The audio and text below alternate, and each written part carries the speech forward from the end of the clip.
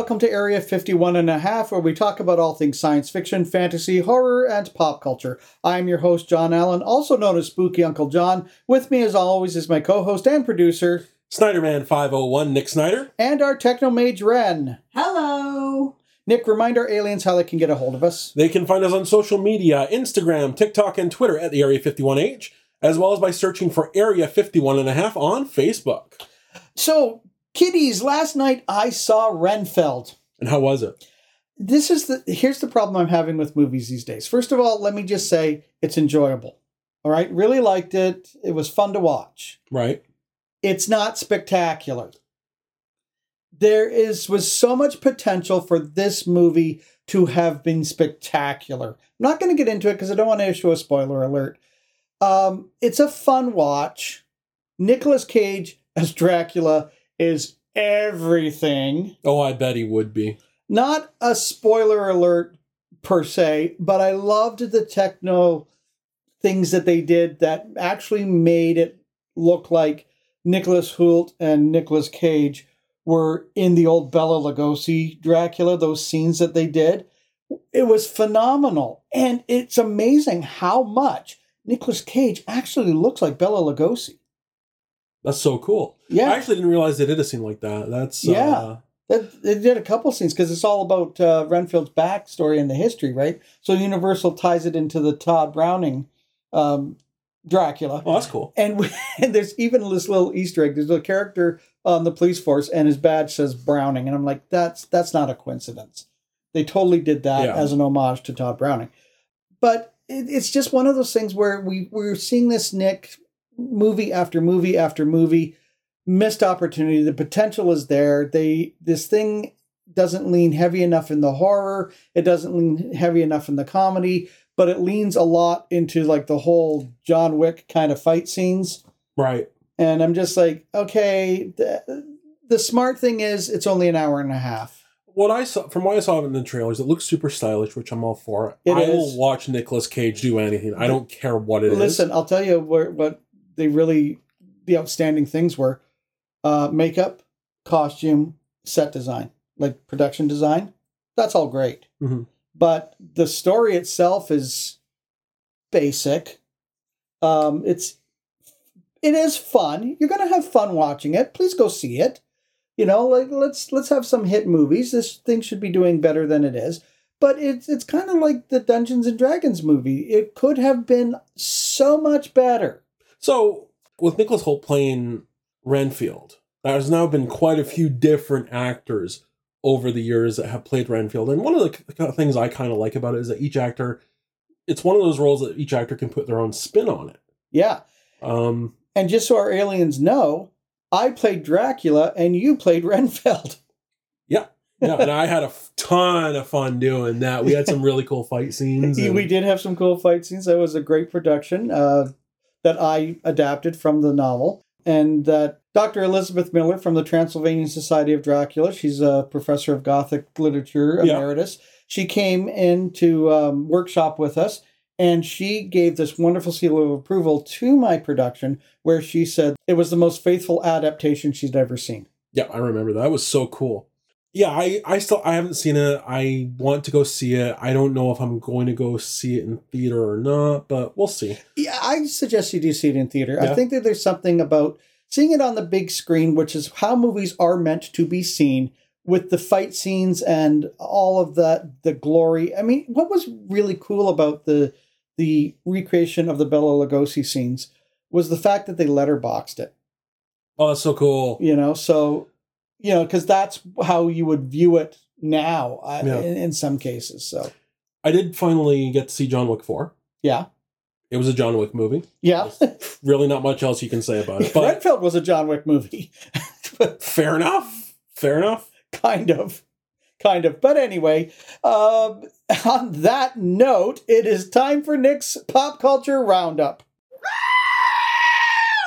So this week on the Roundup, I'm going to talk a little bit about Picard. Now, at this point, I'm going to talk about the most recent episode, so I am going to issue that spoiler alert. Spoiler alert! Spoiler alert! Spoiler alert! All right, now that's out of the way. This season of Picard has been the most fan service I have ever seen. It has been absolutely fantastic. And seeing this most recent episode as a Star Trek fan nearly brought me to tears. So just so we're all caught up to speed at this point, the Borg has taken over Starfleet completely. And all that's left is... I haven't actually seen this, right? Well, we'll get you caught up. It's funny. Do you want to leave the room while I talk? Yeah, I might do that because it's... I just realized we issued a spoiler alert for our alien listeners, but I haven't actually seen this and I don't want to be spoiled. Okay, get out.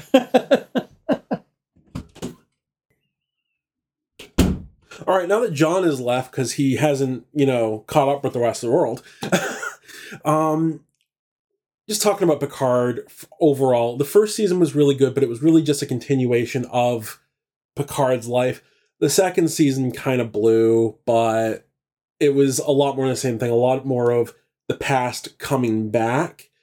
And season 3 has the same themes of everything going for a full circle, the past coming back to us, all that stuff. But it's so much better because this feels like a legit continuation of The Next Generation, which, fantastic. But in this last week's episode, the Borg has taken over Starfleet, and the Next Generation crew has escaped, and they have to find a ship, a specific ship, that is analog and is not connected to the rest of Starfleet. So they go back to the Fleet Museum, which Geordi LaForge is the curator of, and he has rebuilt the Enterprise D. And it was so emotional seeing the original crew of the Enterprise D standing there in the bridge, and it was a faithful recreation. It looked so good. There was none of those two side consoles that were in the Generations movie. It was a legit recreation of the Enterprise D bridge, and I loved it. And I cannot wait until this week to see how it all ends, because I think there's going to be some really explosive stuff, and yeah, it's going to be great. Ren, would you like to go retrieve John, please? Yeah. And thank you. Can I come in? You can, yes. I have done spoiling the masses. I'm cold and there are wolves after me. All right. So here's the whole thing. I have to ask this question because my friend Mark is kind of on me about this. Could I watch seasons? Picard was not available to me. I didn't have the streaming service that I could watch any of the seasons. So I've not seen a single season of Picard. Can I watch season 3 without having seen season 2 or 1? Yeah, you can. They fill in enough of the blanks that you would get it. Okay. And in all honesty, season 2 is skippable anyway. Okay. I'm going to have to check this out, I guess, sooner rather than later, so I can listen to the podcast when we're done. All right, Nick, what's next? So, the WWE, and I've been talking about this for a while now, the WWE has finally been sold. It's been sold to a company called Endeavor, which also owns the UFC. Now, the funny thing about Endeavor is that whenever WWE releases a superstar, they tweet out, "We wish them the best on their future endeavors." So I find that kind of delicious. But I also find it funny that you're using the term Endeavor, because Endeavor is actually a British TV show about a cop that solves murders, and his name is Endeavor. Oh, that's hilarious. No, Nick, you had mentioned this before, and I'm giving you like the ringing of the bell that you have won the lottery on this one. You called this. I know I'm sort of oversimplifying it, but did not Vinnie Mac find a way to basically sell the company yet remain in control of it as sort of a CEO kind of thing? So he's going to be an executive with Endeavor, which will change the company name soon, apparently. And he also remained chairman of WWE. Bingo! And the really, really hilarious thing, I don't know if you've seen any of the interviews or any pictures of Vince McMahon recently, But dude has dyed his hair black. He's dyed his eyebrows. He's got this weird pencil mustache over his lip. It's dark brown. He looks weird. He looks, honestly, he looks like he should be having Paul Heyman dress up as Muttley and him. Like that, he looks like a cartoon villain. He looks like Dirk Dastardly. Yeah. Yeah, it's such a weird thing. Snidely Whiplash. Yeah, he looks so weird now. And somebody made the comparison when Walt Disney was trying to get all the land to make Disney World. He had dyed his hair and all that stuff, and Vince McMahon, who has often considered himself to be the Walt Disney of wrestling, kind of looks the way Walt did when he was doing his business for Disneyland. So it's interesting. We don't know in what way this is going to go because Endeavor has said they're going to merge WWE and UFC. Now, I don't think that means we're going to have WWE and UFC. That is a mouthful. WWE and UFC on the same show. But I also don't know what that means. We've seen some crossovers. I mean, Ken Shamrock did a crossover, did he not? Yeah, but when we have those crossovers... Ronda Rousey. Yeah. It might be easier... From a realistic standpoint, what you might see is UFC fighters easily moving from UFC to WWE is kind of a retirement plan. Yeah, I always thought that was sort of a mistake because the thing of it is, my understanding, of course, is WWE, of course, it's entertainment, right? Mm-hmm. So the outcomes are predetermined. I'm not saying it's not athletic, but yada yada. Man. But the UFC is supposedly supposed to be a real match. UFC is real fighting. So to me, I'm wondering if some of their credibility is going to become suspect. Well, you actually touched on something I wasn't going to mention, but as you mentioned it, let's talk about it. The outcomes of WWE wrestling. Vince McMahon, just prior to the sale, was trying to make it legal in certain states for people to bet on pro wrestling matches, specifically with WWE. Now, how that works, that's sketchy. But it's one of these weird things that he's kind of done that I think helped improve the value of WWE, because this thing went for about $2 billion more than it was valued at. Yeah. And they sold it for $9.21 billion, I believe. Right. And now together, UFC and WWE Endeavor is worth $21 billion. Like, that's a huge amount of money. The money that is out there. Yeah, and it's all insane. Now, Triple H has been out on TV. He's addressed the audience to say we're not going anywhere, but other than that, nothing has really been said. Well, my feelings of WWE, it hasn't been good for decades.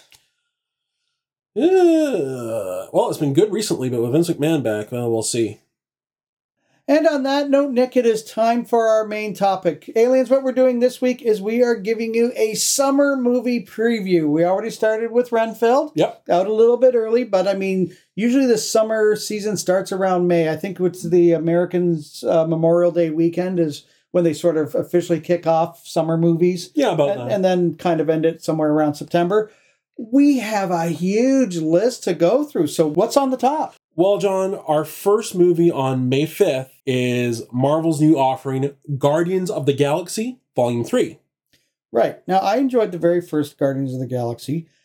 Guardians of the Galaxy 2 is a little more forgettable, but still was a good follow-up. Yeah. The way that the MCU has gone, I'm not sure I care. I can understand that. I'm excited for this one. We got all the main cast returning, but we've also got Will Poulter joining in as Adam Warlock. And as a comic book fan, I am excited to see Adam Warlock on the big screen and excited to see what they do with him. Yeah, it's always exciting to see like a character that you like from the comics to go from page to screen. But Phase Boar was terrible. Ant-Man Quantum Mania wasn't great. I don't know where they're going, and I just don't care if they're just going to give me mediocrity. That's fair. I mean, I like the Guardians movies. I'm just worried we might see more of Thor: Love and Thunder. Yeah.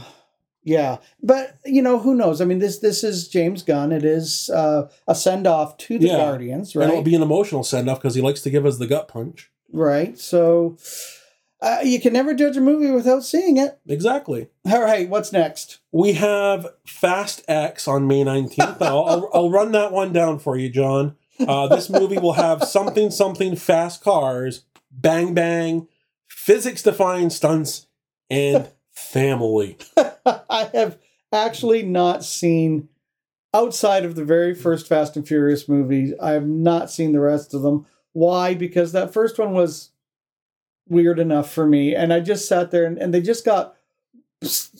what's the word I want? Stupider? Well, I was going to say bombastic, but okay.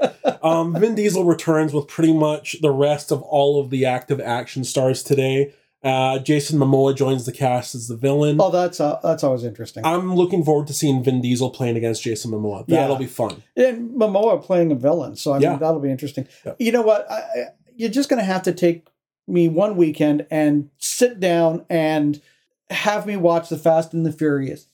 Yeah, we will do that, and I'm going to have fun doing that because I can't wait to see your reaction to it. They just get dumber as they go along. I know, I've seen the trailers. They go into space in a car.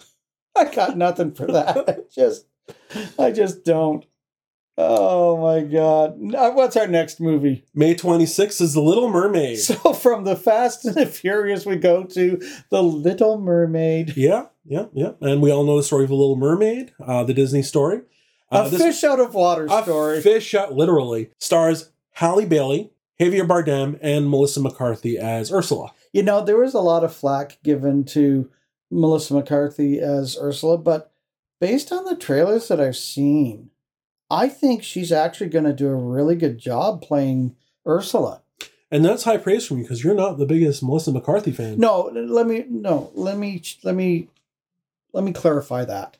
I'm not a fan of comedians playing dumb man, in this case, woman, childs. Yeah, fair enough. Like, I've never been that kind of person that likes the immaturity of comedy.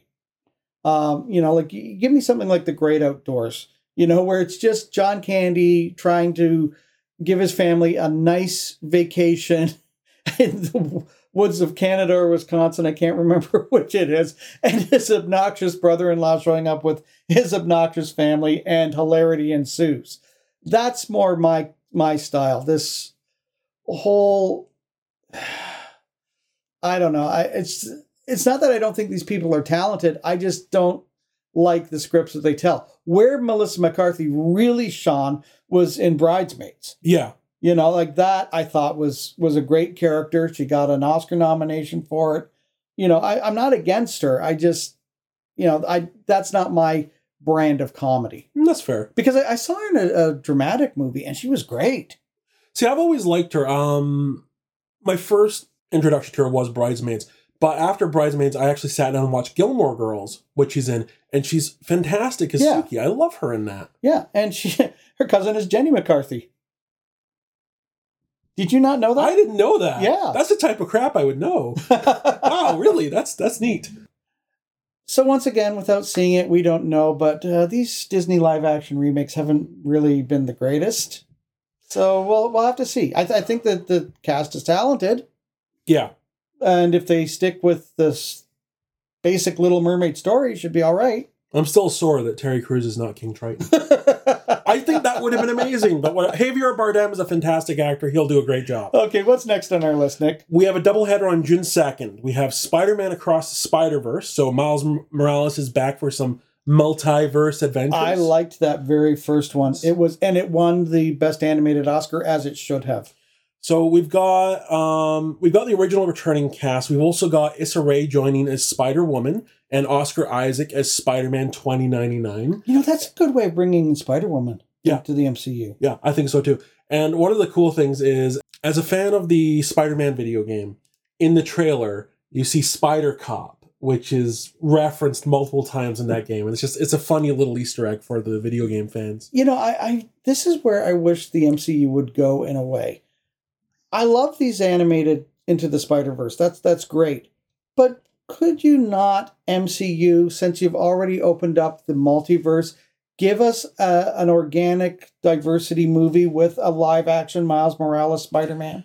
I would love to see live-action Miles Morales. The neat thing about playing the video games is that it's a different... You get to spend time with the character in a different way than you do in the comic book or on a movie. And playing the Miles Morales video game, it was a really neat way to spend time with that character, and it made me yearn for a live-action film even more. Yeah, my only criticism of the movie is this, okay? Because the trailer that I've seen for Into the Spider-Verse 2, let's just call it that, the animation style looks the same as Into the Spider-Verse, which was a glorious, wonderful animation if you don't have epilepsy and are not triggered by flashy. Fair enough. So that's kind of my caveat, is that you really got to be careful, because I hope they put out warnings for that sort of thing. I think they're starting to in theater now. Yeah, because you really do need that. And what's the second part of that doubleheader? The Boogeyman, the newest adaptation of one of Stephen King's works. Right, we did a trailer trash to The Boogeyman. Yep. I reread that short story. It is still epically frightening, but Stephen King wrote in a way that was very 1970s at the time, so there was definitely going to have to be some updates. Movie stars Sophie Thatcher, Chris Messina, and my boy David Dastmalchian, which I'm looking forward to seeing in this, because I'm liking that he's getting more roles. He played the Polka Dot Man in Suicide Squad. He was in Ant-Man movies, all that stuff. He's your boy, is he? He's my boy, but then again, so is Jason Momoa, so is Jason Statham, Listen, whatever. I'll tell you this much, that The Boogeyman is a terrifying short story.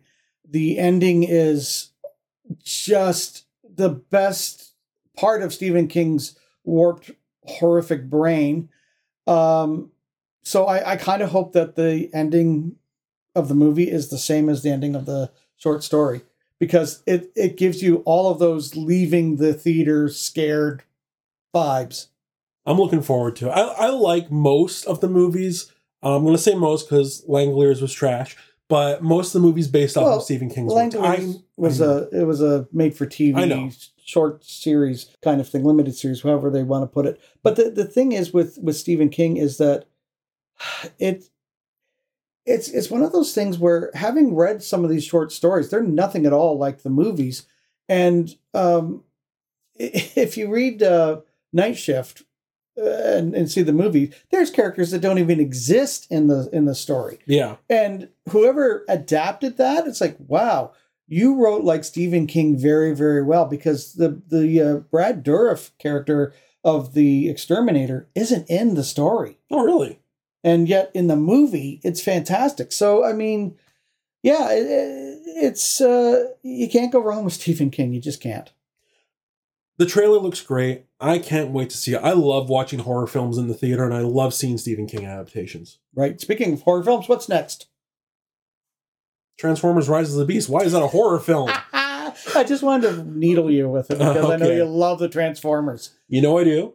In this one, Optimus Prime and the Autobots team with their descendants, the Maximals, who can turn into animals, to defeat Scourge and the Terrorcons. I'm looking forward to this. The voice cast looks fantastic. Peter Cullen is back as Optimus Prime. We have Michelle Yeoh as Airazor, Peter Dinklage as Scourge, and Ron Perlman as the Beast himself, Optimus Primal. I cannot wait. You know, those are really good voice actors, really well-known actors. I think that's marvelous. I have seen the trailer. Special effects look great, but it's just, to me, it's another Transformer movie. When the Beasts came out, I wasn't interested. I was an adult by then. So I'm not trying to rip on anybody's nostalgia. It's something I'm not invested in. When Beast Wars came out, actually, neat little trivia thing. In Canada, they couldn't make reference to the word war. So in Canada, Beast Wars was called Beasties. When that came out, I was 12, and I fell in love with all of it right then and there. It was my Wednesday night ritual, and I just loved the crap out of it. It's cool to see Ron Perlman as Optimus Primal, because if they're going to go for a big name actor, I think that's the best one. Right. It's not going to be the same story as the cartoon, obviously, but I'm still excited. It's going to be cool to see. It's going to be cool to see Primal. It's going to be cool to see Rhinox and Cheetor. I'm looking forward to it. Well, it should do well at the box office, especially with all the Transformer fans. Now we're going back to the House of Mouse again, aren't we? Yes, we are. From the studio that dared to ask, what if toys had feelings? What if cars had feelings? And even, what if feelings had feelings? Comes a movie that asks, what if Elements had feelings? Oh my Elemental comes out on June 16th from Pixar. Pixar and Disney, they're not hitting home runs. I mean, this just seems like a retread of the same old. Just, it's Elements instead. It's essentially Romeo and Juliet, as told by Pixar. There are, I like the Pixar movies overall. There are outliers that I've seen, like Cars 2. I did not like that. I barely like Cars, but Toy Story movies, The Incredibles, I loved Inside Out. I really, really enjoyed Homeward. I thought that was great. They have good movies, but overall, yeah, recently it hasn't been great. It's just the problem I'm having with modern animation, and Pixar's doing the same thing, is it all looks the freaking same. I mean, even though Don Bluth had a style and Chuck Jones had a style, those styles evolved. Yeah. The characters were done in such a way that they were unique looking, and it just didn't all fit that mold. When you look at Snow White and the Seven Dwarfs and Sleeping Beauty, and Disney and his Imagineers would always try some sort of new technique, which made the movie stand out a little bit, So, whereas modern movies, particularly Pixar, it's like, to the computer! All right, they're round, they're smiley, they look like this, they have color, and yay, and it's the same story, but with some different character that we think we can market and make a toy out of. Bye! Yeah, that's basically it. They're looking to sell toys. Yeah, obviously. I can't say too much because I have dwindled as a Disney fan over the years. One of the cool things about it is Catherine O'Hara is a voice in it, and that just kind of ties up the cast. So that's going to be cool. Yeah, I love Catherine O'Hara. I loved her in Beetlejuice, loved her in I can't say it actually, in Creek. Just everything she's done, I've loved. I've loved her voice work. I mean, she's a Tim Burton staple and Christmas staple. She does her characters so well. I remember being a kid and watching the old reruns of SCTV at 2:00 in the morning on YTV and being like, oh my God, it's the girl from Beetlejuice. The girl from Beetlejuice. That would have been I was a kid, okay? That would have been Winona Ryder. Okay, fine. It's the lady from Beetlejuice.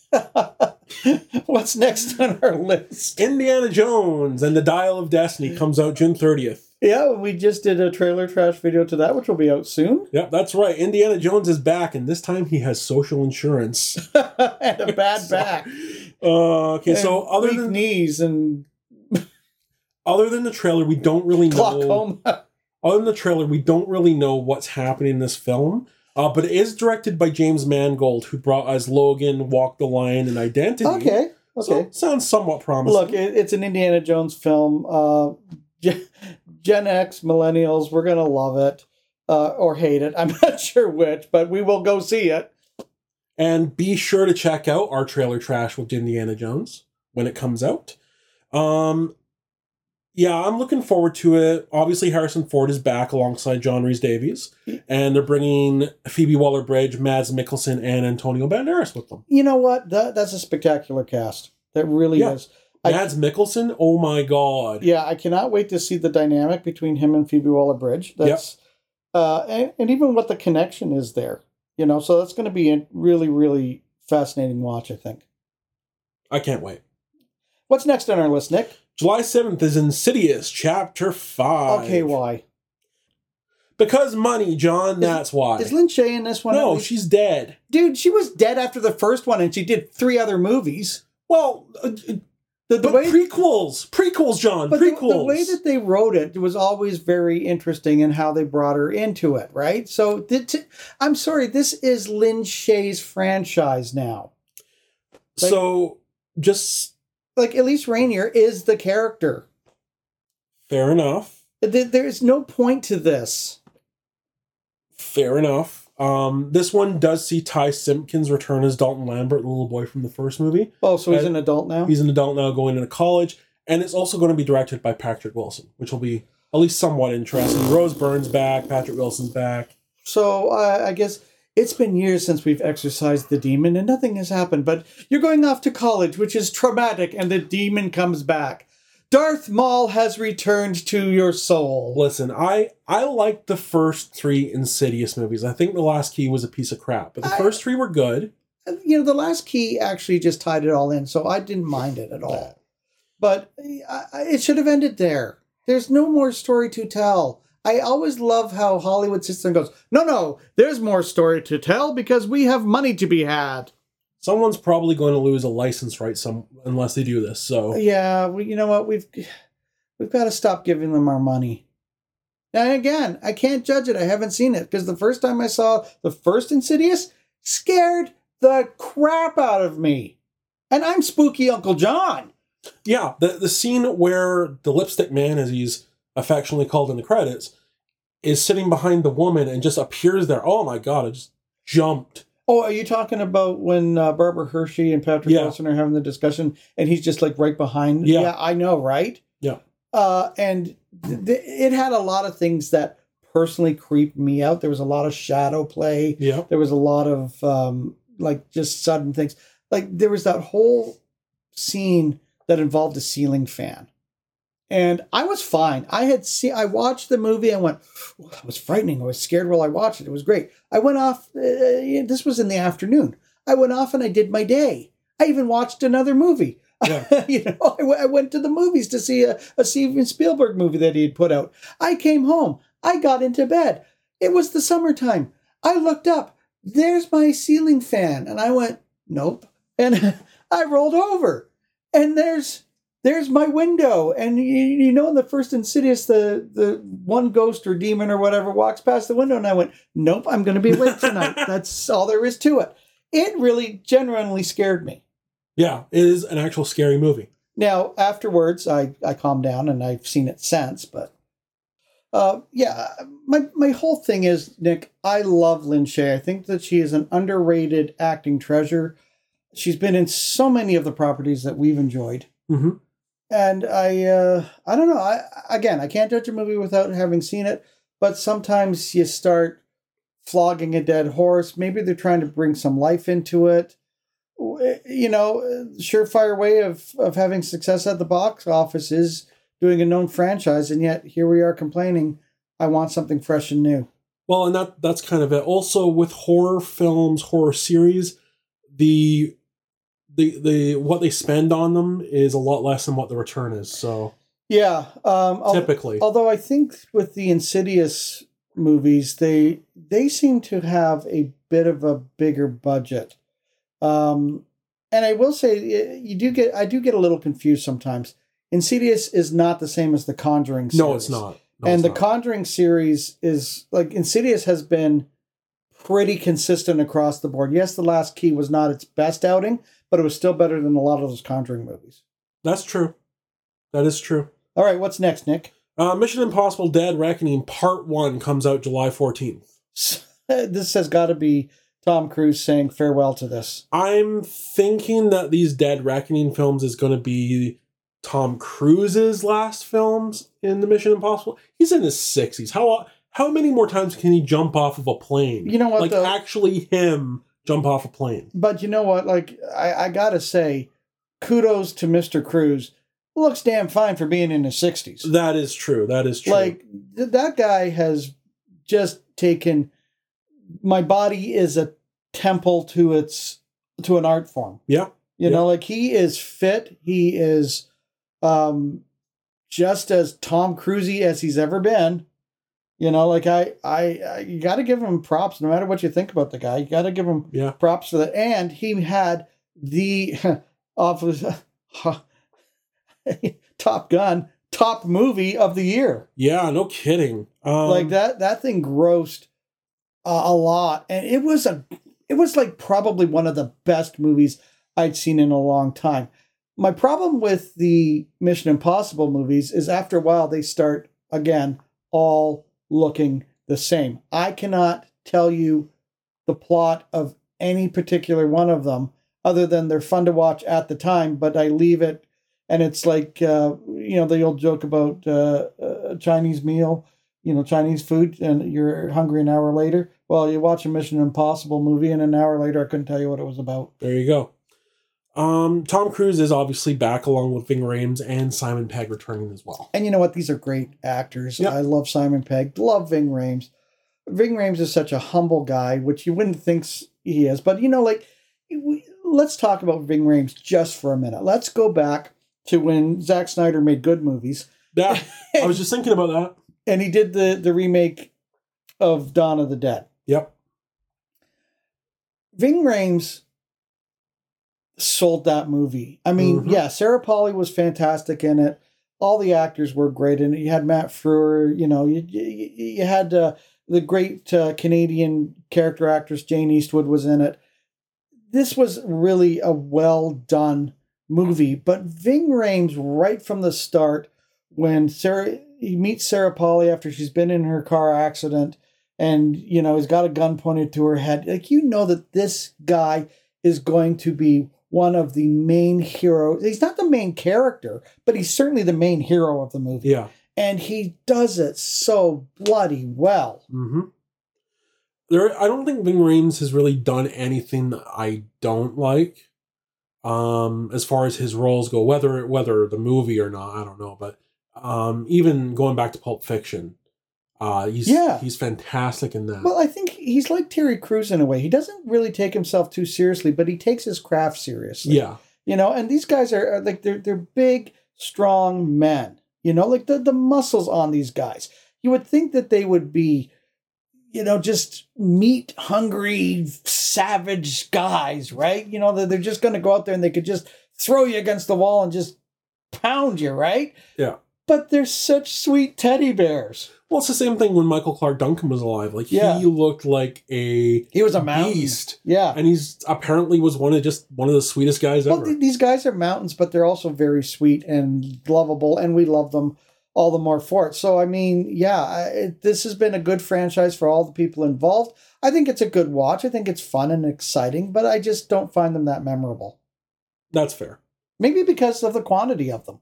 I'm going to be honest with you. The very first Mission Impossible movie I went to see in theater, I fell asleep. Do you remember which one it was? Yeah, the first one. The very first one. Oh, well, that's because you must have been tired. Yeah, I was a kid. I don't know. But anyway. This one I'll see. I really do want. I've missed the last couple ones. I need to get caught up on them. Well, Nick, from bombastic to bombshells, here we go. Barbie comes out on July 21st. This movie includes an all-star cast as we go through the world of Barbie. Going by the trailer, it looks hilarious. I can't wait. And I can't believe I'm saying that. I can't wait to see the Barbie movie. It is trending to be the big movie of the summer. It does look like it. And you know what? I'm here for it. I love Margot Robbie. I really do, I'm a little bit aghast at some of the criticism that Ryan Gosling is getting. Like, really? Oh yeah. Hang on. I'm not privy to this. Oh, aren't you? Oh my God. People are trending all over it. He's too old to be playing Ken. Why do you have an old man playing Ken? It's a plastic doll. I'm like, he looks like a Ken doll. Yeah. Ryan Gosling literally looks like a Ken doll. It's called acting. Like, and it's just like, oh man, like it's just, I don't get it. But you know what? I think it's going to be a fun movie to watch. It's got some adult humor in it. We've seen that from the trailer. But I think it's one of those adult humors that's going to surf right over your kid's head, you know? Exactly. And when you have your 8-year-old going, I'll beat you both off. Oh my God. That's for you as the parents to sort out. So as you mentioned, it's got a great cast. We have Margot Robbie as Barbie. We have Emma Mackey as Barbie. We have Kate McKinnon as Barbie. Ryan Gosling as Ken. Simu Liu as Ken. John Cena as Ken, and Michael Cera as Alan. It just kills me. But is Midge in there? I don't know who Midge is. And I told you, it's Barbie's little sister. She's had so many little sisters. Oh, I know. Now, what does Will Ferrell play? Because he's not playing Ken. So I checked on IMDb. Apparently, he plays the Mattel CEO. I called it. I'm assuming, as I mentioned in our trailer trash for it, yep. I'm assuming that his role is going to be very similar to that of Lord Business from the Lego Movie. Okay. Which makes sense. Quite possibly. All I can say is right now we've got two cisgendered white middle-aged dudes stoked about a Barbie movie. I'm not middle-aged yet. Yeah, you are. I'm sorry. You're old, dude. You're pushing 40. I'm sorry. You're middle-aged. All right. Well, want to talk about the next movie? Yes, let's. Disney's Haunted Mansion comes out on July 28th. What is it with Disney? Oh, my God. Okay. The Haunted Mansion is my favorite ride of all times at a Disney park. The Eddie Murphy movie was bad, but it had all of the... I've seen it. It had all of the things in it. I don't remember. It had all of the things in it, right? Yeah. So what is different about this Haunted Mansion? I honestly don't know what's different about it. A single mom hires a psychic, a priest, a tour guide, and a historian to exorcise her home. I don't know why the tour guide is exorcising the home, but here we are. The draw for me is the cast. Rosario Dawson, Jamie Lee Curtis, Danny DeVito, and Winona Ryder. What's Jamie Lee Curtis playing? Does it say? I believe Jamie Lee Curtis is a psychic. Okay. So it's a great cast. Yeah. Doesn't mean it's going to be a great script. The cast is enough of a draw for me. I will at least go see it. Let's face it. I will give it a chance based on the cast. The other Haunted Mansion had Eddie Murphy and Terrence Stamp, and but they had Terrence Stamp at a point where he was just like, "Yeah, I'm going to do this for money." Nonetheless, I don't know. It's a far cry for me because the original announcement wasn't Guillermo del Toro going to be behind doing a Haunted Mansion movie? I don't even know anymore. Guillermo del Toro has backed out of so many projects. Yeah. Optimistic. Cautiously optimistic for me. The reason I'm going to be hard on this is because I love the Haunted Mansion so much. Yeah. Like, I love everything about it, and I just wish that they would do... here's what I will do. Like, honestly, when I've been to Disney World, I get on the Haunted Mansion, right? Right as soon as that's open. Boom, I'm on it. Get off of it. Go around. Go on it again. Do that at least 5 times. I love the Haunted Mansion. I love it. So what you're saying is if I ever finally make it to Disney World, I go on the Haunted Mansion. Yeah, for sure. But the thing of it is, it's like, I was with a friend one time, and my friend's like, well, this is how they do this, and this is how they do that. And I finally said, no, you know how they do it? It's magic. Shut up. I don't want to know how they do it. I want to live the fantasy of the ghosts, right? I mean, I know how they do it. I know about Pepper's ghost. I know all about that kind of stuff, right? I just want to enjoy it and be a kid. Yeah. It's the first thing I remember when I went to Disneyland when my aunt and uncle were living in Downey, California. And I went to Disneyland, and I have a very clear memory of my dad and I sitting in the dune buggy, and it spins around to the hitchhiking ghost, and there's the ghost in between us. And when you're a 6-year-old kid, oh, wow. So, I mean, this is, as I go back throughout my life, I start to see where Spooky Uncle John started to be born, But with what you're describing to me, I kind of feel like the execs at Disney said, this is the idea what we have. And somebody said, we can't do that. And the execs were like, yeah, we'll find a way, because all of that sounds impossible. No, Imagineering is bar none. Like, Disney has always been known for its special effects. At some point, we're going to talk about Disney. Yeah. Because we have to. I mean, It is one of the leaders of pop culture. Mm-hmm. So, we've been putting that off long enough, I think. But I just want them to make a good movie. I'm encouraged Jamie Lee Curtis is in it, coming off of her Oscar win.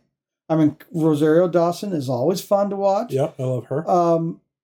There's all kinds of... Yeah. DeVito, DeVito has his set of stinkers, but I think this group of actors will be good together. Right. Okay. Well, you know what? I will definitely go see it because, well, it's my favorite thing. Indeed. I'm cautiously optimistic, like I said. All right. What's next, Nick? August 4th, we have The Meg 2, The Trench. Now, John, the Meg book series is one of my favorite book series of all time. I love them. They're fun. They're ridiculous at times, but they're just a ton of fun. The Meg movie was not the most faithful adaptation of the book, but it was still pretty good. This one's going to be interesting because we haven't seen anything about this. There's been no trailers. I haven't seen any screen caps of it. No, we don't know what the official plot is, but if it follows the book in any way, it will follow Angel, which is the offspring of the original Meg, as it tears up the west coast of North America. Jason Statham is returning for more giant shark hijinks, so that's a plus. It's a giant shark. Just keep swimming. Oh my god! But I'm optimistic for this because I really like the first one. I like the book series as a whole. I might tap out when they get to Hell's Aquarium if they ever make that a movie, but as of right now, I'm excited. I enjoyed The Meg. I enjoyed watching it. I think that movie did have some missed opportunities. Like I said, they did not give me the thing that just would have made me love the movie, which was the idea of the Meg just coming up with, because you saw it on the poster. All these people are just like, they're in their unicorn floaties and they're just floating around having a good time in the hot, what were they, off the coast of Korea or something like that? Something like that. You know, in the hot sun or whatever. And the poster gave you the vibe that the Meg was just going to come up and just swallow them like a whale getting krill. Yeah. And that never happened. That did not happen. And I think that was a mistake. However, also, though, it was still an enjoyable action movie. I think, for me, as a fan of the book, I think the biggest mistake was not killing the shark the way they did it in the book. How'd they do it in the book? Jonah pilots his little submarine right into the shark's mouth, gets out of his cockpit, crawls through the shark's throat, and cuts out his heart. It is the most badass thing ever. It is amazing. And they didn't show that on screen. That's the stupidest thing I've ever heard. Shut up. That was awesome. Anyway. His name's Jonah. Yeah, his name's Jonah in the movie as well. Jonah and the whale. Yeah, Jonah and the shark. Jonah and the Meg. Oh, yeah. God. Okay, yeah, okay. Listen, just because I find something stupid doesn't mean I don't find it enjoyable. All right. What's next for us, Nick? Also on August 4th is Teenage Mutant Ninja Turtles Mutant Mayhem. Another one you're probably excited for. I'm so excited for this. All we know so far, 14 brothers who also happen to be turtles face down an army of mutants in New York. It looks good. It has a hell of a voice cast. You got Giancarlo Esposito, Rose Byrne, Jackie Chan, John Cena, Seth Rogen, and Paul Rudd. John Cena's in everything, it seems. It seems that way, yes. Yeah, you can't see him, though. No, but it's, that joke is so old and I don't care. But, I mean, the truth of the matter is, like, I feel like John Cena is either being very smart or not being very picky. I'm not sure which. Because it's just like, here's a paycheck, and he says, great, let's go. Let me have some fun. I think... Like, the things he's doing are fun things. Yeah. I think part of it is, if you look at some of the people that he's acting with, I think he's found his group of people that he likes to work with, and that's what he's doing. And you know what? All the power to him. He deserves it. Well, listen, you and I have both been actors. We've both done things. I really think that, if he's doing it because it's fun and he's getting paid for it, fantastic. Yeah, I mean, I like to do projects that are going to be fun for me to do. Yeah. I have to say this, though. I mean, like, I know you're a big Ninja Turtles fan, so I think there's some rose-colored glasses on here. The animation is not good. I do not like the style of animation that they've done. I dig the style of animation because it does look different. It is different, but it doesn't look good. I saw the trailer last night. It does not look good. I dig it. I don't know. I like it. But are you digging it because it's Ninja Turtles? It has blinders. It has a very comic book feel to the art. Okay, which is what I like. Okay, so that's fair. I'll give you that. I want traditional animation again. That'd be great. Mm-hmm. I don't feel like this is something I would go see. That's fair. I'll be there. I know you will. With bells on. I know you will. Let me tell you. And you know what? I may have to go with it because it's probably something that we'll have to talk about on the podcast. Quite possibly, yeah. So the next movie is one that I know that you are looking forward to. August 11th, The Last Voyage of the Demeter. I was looking forward to that. You was? I mean, you were? I was looking forward to that. Oh. I saw the full trailer last night. I have to say it looks very typical. Okay. So what The Last Voyage of the Demeter is, aliens, if you don't know, is that they've taken a segment of Bram Stoker's Dracula, which is Dracula coming from Transylvania over to England. Yes, by boat. And there is a ship's log in there that is very descriptive as to what happens in the 3 or 4 days it takes for the Demeter to get from Varna to England. And so they've taken that and they've decided to do a movie just on that. So right away, you already know the outcome. That's true. All right. So the thing of it is, they must have changed something. They must have changed a lot of things. In fact, they have changed a lot of things. They have things in there that it's like, well, that's not a faithful adaptation at all, because this is a sailing vessel. I got news for you. There wouldn't have been a woman on board. Yeah, I was looking at the cast. I'm like... There wouldn't have been a kid on board. Yeah. And so I'm looking at this and I'm going, I don't know what kind of adaptation this is going to be. Now, I will still go see it because I'm a big Dracula fan, the whole bit. But we feel it would have been a better movie had it been A24 and had a director like Robert Eggers or Ari Aster. Then I think you would have a spectacular movie out of The Last Voyage of the Demeter. Right now, I think it's going to be a horror movie. Fair. Just kind of, it's going to be, the special effects are kind of good. I think the trailer is showing too much so you don't get that surprise. I think it should have shown a lot less of Dracula, who is basically in, I'm not even issuing a spoiler alert about this because you can see it in the trailer. He's basically in a bat human form. You know, and that was really kind of groovy in Bram Stoker's Dracula by Francis Ford Coppola with Gary Oldman. Yeah. You know, as a one-shot kind of great thing to hit. Yeah, here's the Oscar for makeup. Go with God. But this thing, it looks kind of digital. It looks kind of... Probably is. Yeah, I don't know what to think about it because when I first heard about the project, I went, yes, I'm in! Now I'm just like, I'll go see it.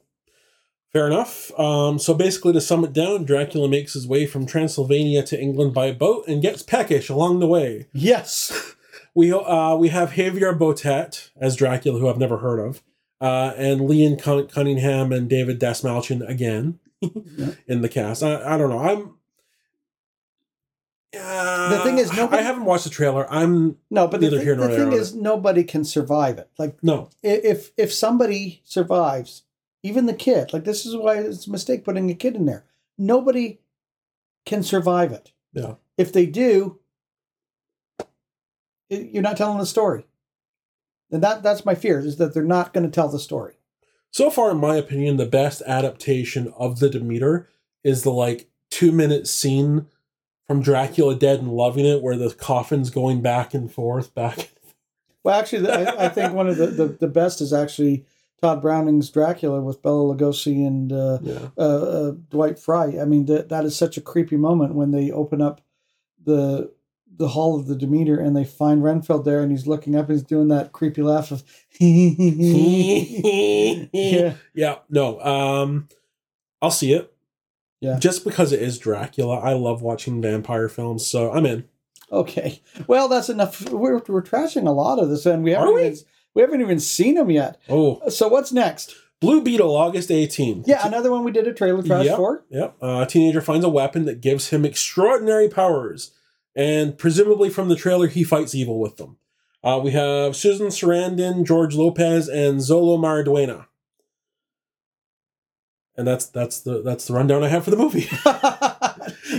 We saw the trailer. It looks fun. Yeah, Blue Beetle is not one that I'm overly familiar with. Yeah. So he's a fairly newish superhero as far as the history of superheroes go. I know him mostly through cartoons. Yeah. Video games. That's about it. Yeah. I haven't really read any Blue Beetle comics. I haven't either because, again, I don't even remember when the Blue Beetle came out. Maybe he had a different name. I don't know. But from what we've seen of the trailer, and we do have that trailer trash video that's coming out soon. Yeah. It looks like it would be an interesting superhero movie to watch. Yeah, I definitely want to see it. It does look like fun. And at the very, very end of the day, because I grew up loving the Guyver, I love the idea of a kid getting this mechanical suit that just gives him all these powers and yeah. Anyway. Yeah, but I hope that it's done in a way that he has to figure it out. Like the first Shazam movie. Like it was fantastic because like, what's a kid going to do with these powers? He's going to do all kinds of stupid things with it, right? Like I'm going to charge your cell phone. There you go, and you're charging, because they don't know what to do with these things. Up. But even when he found out that he had bullet immunity, it's like, you have bullet immunity. Oh, you're dead. So I kind of, it's always interesting when they do these where the person gets the powers, then all of a sudden it's like, I know exactly what to do with my stuff and I can take on the world. And it's like, well, I got the impression from this that it's not going to be that easy for him, that he's got a lot of things that he's going to have to figure out. And what's interesting is that along with these superpowers comes the ability to suddenly be able to fight. Yes. Well, I mean, with Blue Beetle, that'll make a little bit more sense because he's, it basically downloads all this knowledge to him. Yeah, but I mean, if you look at other superheroes, and I'm just going to stick with the DCU, but or DC Comics, if you look at the other superheroes, Batman trained. Yeah. Aquaman was the leader of his nation of Atlantis and a warrior in his own right. Wonder Woman comes from warrior tribe of women. Clark Kent grew up on a farm. Pretty sure he knows how to defend himself. Yeah. Pretty sure he knows how to do things. Figured out his superpowers all throughout his childhood and youth. Got great advice on how to utilize them. So there was a certain amount of either long training involved. Well, actually, in all those cases, long training involved. As compared to somebody like Hal Jordan, who's like, here's a ring, figure out how to use it. Bye! That is pretty much it. Yeah. Here's a ring. Don't misuse it. Thank you. Bye. See, I know. But yeah, I out of all of these ones, I think Blue Beetle seems to me a little bit more exciting because it seems a little fresher and newer to me than, as we discussed earlier in the podcast, the MCU and their crap of late, which has made me leery of G3. It's nice to see something that is not the 8 billionth reboot of Batman or Spider-Man. Mm-hmm. Precisely. Yeah. Precisely. So, from the Blue Beetle to the Conjuring universe, which you had mentioned earlier. I did. September 8th, we have the sequel to The Nun. It's called The Nun 2. The hell you say? I know, right? Yeah. How original. No idea what happens in this one. Tessa Farmiga returns for the sequel to the 2018 film, and it furthers the progression of the Conjuring universe. Bonnie Aarons also returns as the Nun, obviously. She is great. She is. Listen, regardless of whether or not the scripts are good or bad, this actress as this character is everything. Yep.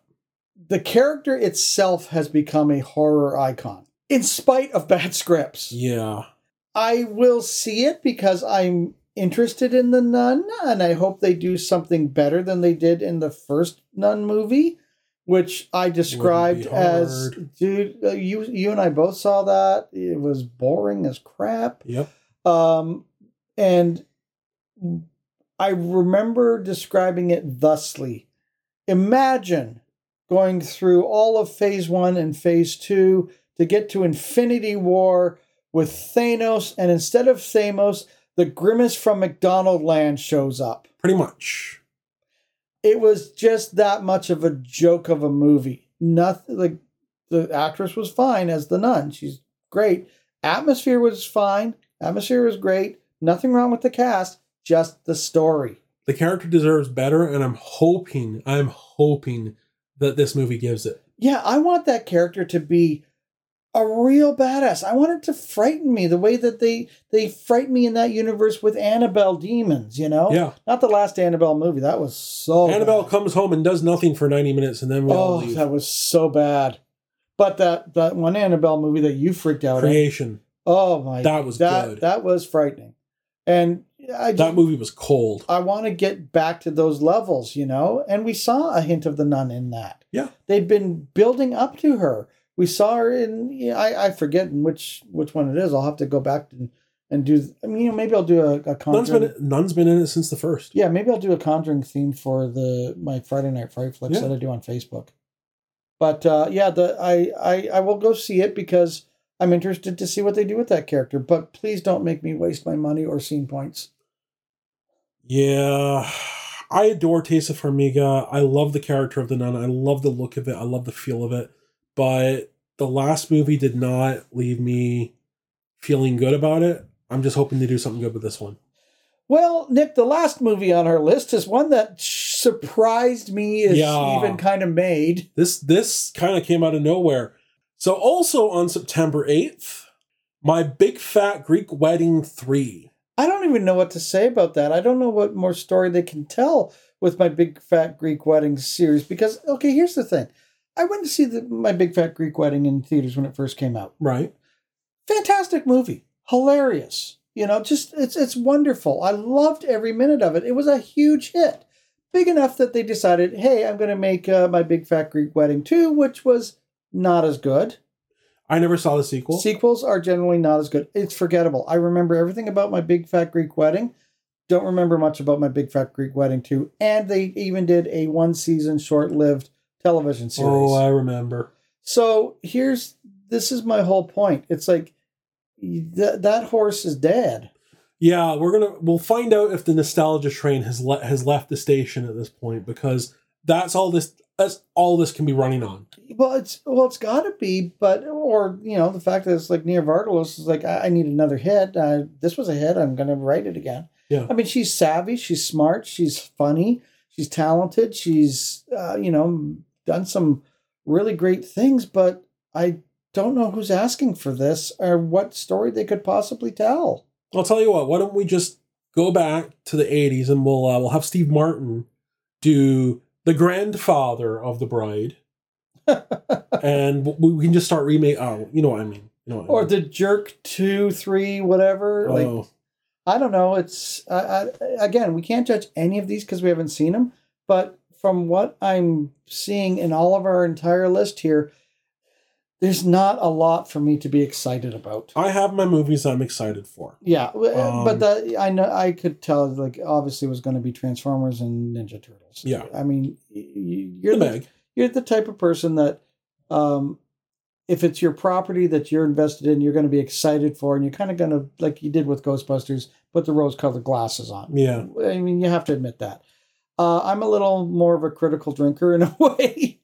I don't know. I question things. I don't really want another Star Wars property. I know. I guess Disney Plus is the place for them. I haven't checked out Andor yet.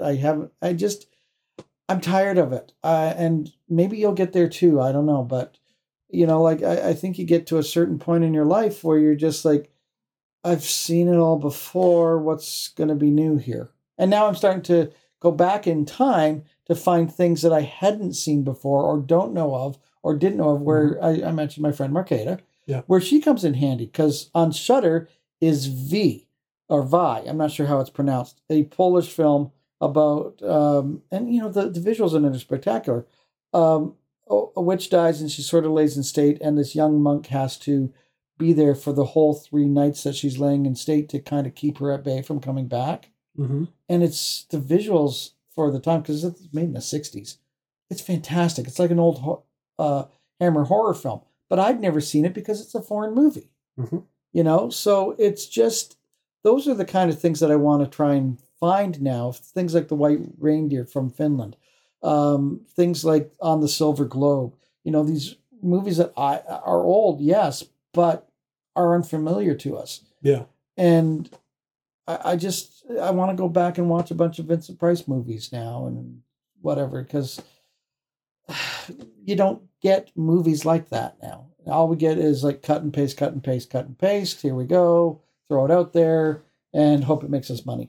Out of all of this, is there anything in that list other than perhaps the Spider-Man movie, like the cartoon movies, right? Yeah. The cartoon movies could possibly be nominated for Best Animated Feature.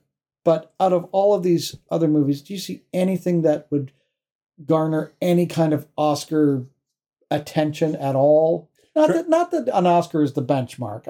I mean... Yeah, I know what you mean. There have been some movies that have gotten Oscars that you're just like, well, that was crap. What the hell? Transformers Rise of the Beast, Best Picture. You're such a liar. Yeah, honestly, I don't know. Elemental will probably be nominated for something because Pixar's always nominated.